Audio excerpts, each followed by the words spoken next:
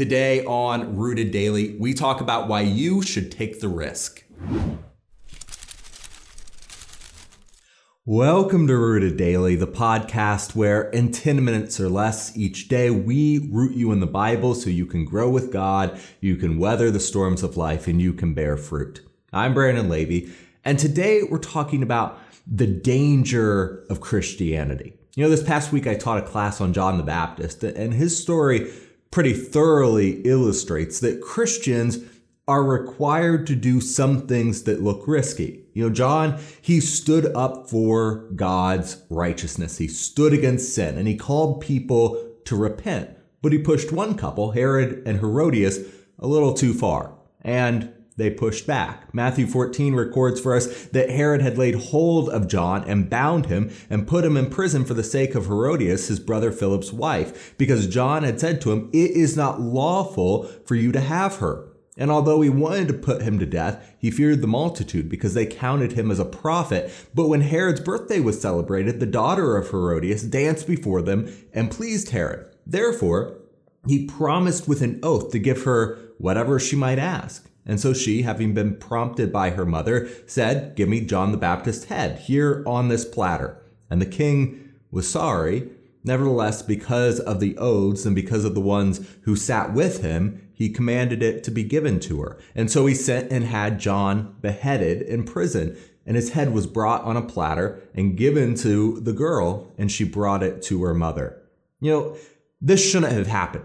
It's just not right that this happened to John. He shouldn't have died. But his story, it illustrates perfectly that when we stand up for God, when we stand up for his righteousness, when we stand opposed to sin, we put some things at risk. We may risk our money, our families, our friends, even our lives, of course. But that didn't stop John. Fairly easily, he could have just left well enough alone here. He didn't have to rock the boat. Or he could have gone to Herod, could have gone to Herodias too, and said his piece, said, "What you're doing is wrong," but then said, "That's job well done," and not brought it up any further. But he didn't do that. He didn't leave well enough alone. He didn't stand up against sin in just one solitary comment. Matthew 14:4 says, if you translate it literally, John kept on saying to him, "It is not lawful for you to have her." It seems that John did this repeatedly. And he knew it was dangerous. On Sunday, I found this comparison with one of those guys on Animal Planet who hold up the big poisonous snakes, right? And there's a flashing warning on the screen telling you not to try this at home. It's dangerous. And eventually, if you do it often enough, if you pick up snakes often enough and look them in the eyes, eventually you will get bit. That's the story of John the Baptist. Earlier in Luke 3, we read him say that when people came to him to be baptized, "You brood of vipers," he said to them. "Who warned you to flee from the wrath to come? Therefore, bear fruits worthy of repentance, and do not begin to say to yourselves, 'We have Abraham as our father.' For I say to you, that God is able to raise up children to Abraham from these stones. And even now the axe is laid to the root of the trees. Therefore every tree which does not bear good fruit is cut down and thrown into the fire." In Luke 3:7-9.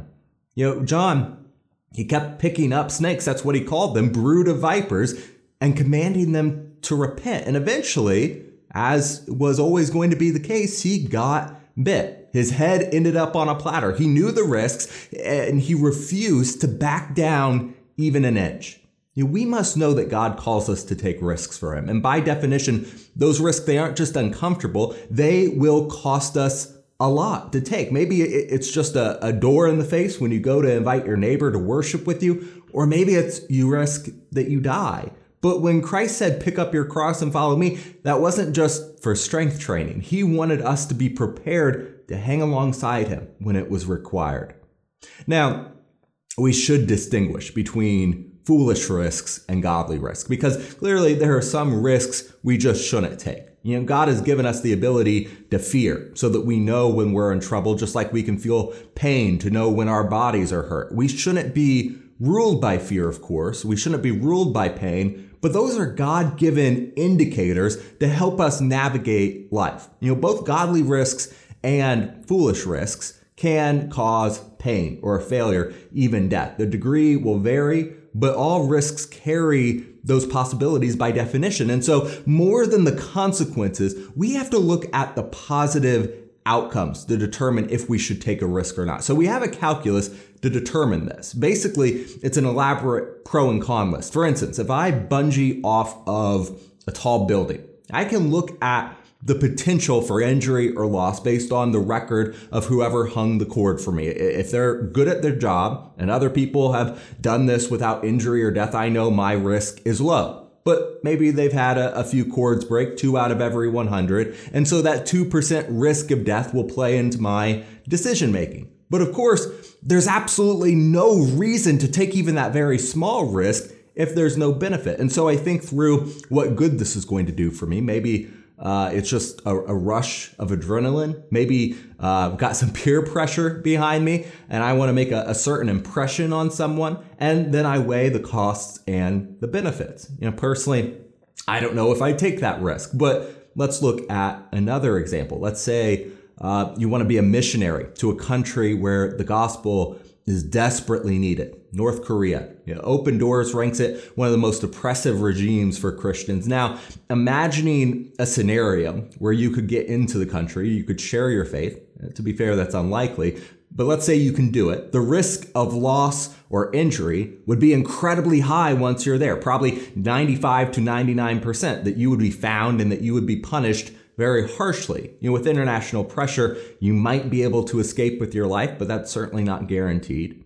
But maybe you aren't in the position of the missionary. Maybe you because if you're a missionary, you have a reasonable choice to leave, right? Maybe you don't have a choice to leave. Maybe you're just there and you're deciding if you should be a Christian or not. Open Door says that if Christians are discovered there, they're not only deported to labor camps or killed on the spot, but their families share their fate too. That is a tremendous risk to take, a difficult one. There are people who take that risk every single day. And I imagine the only way they are able to put this in perspective is by looking at the reward guaranteed for those who suffer for God. He gives a peace that transcends understanding, and he is caring for the people who take the risk to follow his son in those kinds of evil places. So pray for them to have strength, to have courage, to have comfort, to continue to stand up for God when it would be so much easier not to.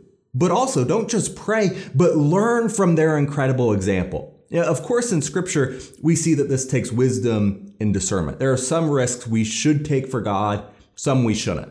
Both are in scripture. Paul, for example, took lots of risks going to dangerous places and saying dangerous things, but he also escaped from Damascus in a basket and left Thessalonica when the mob formed. We shouldn't always jump into danger when we have the opportunity to do it, even if we think we're doing it for God. But I think we have a tendency to err too far on the side of caution. We see the story of John the Baptist, and we know he understood the risks he was taking every single day.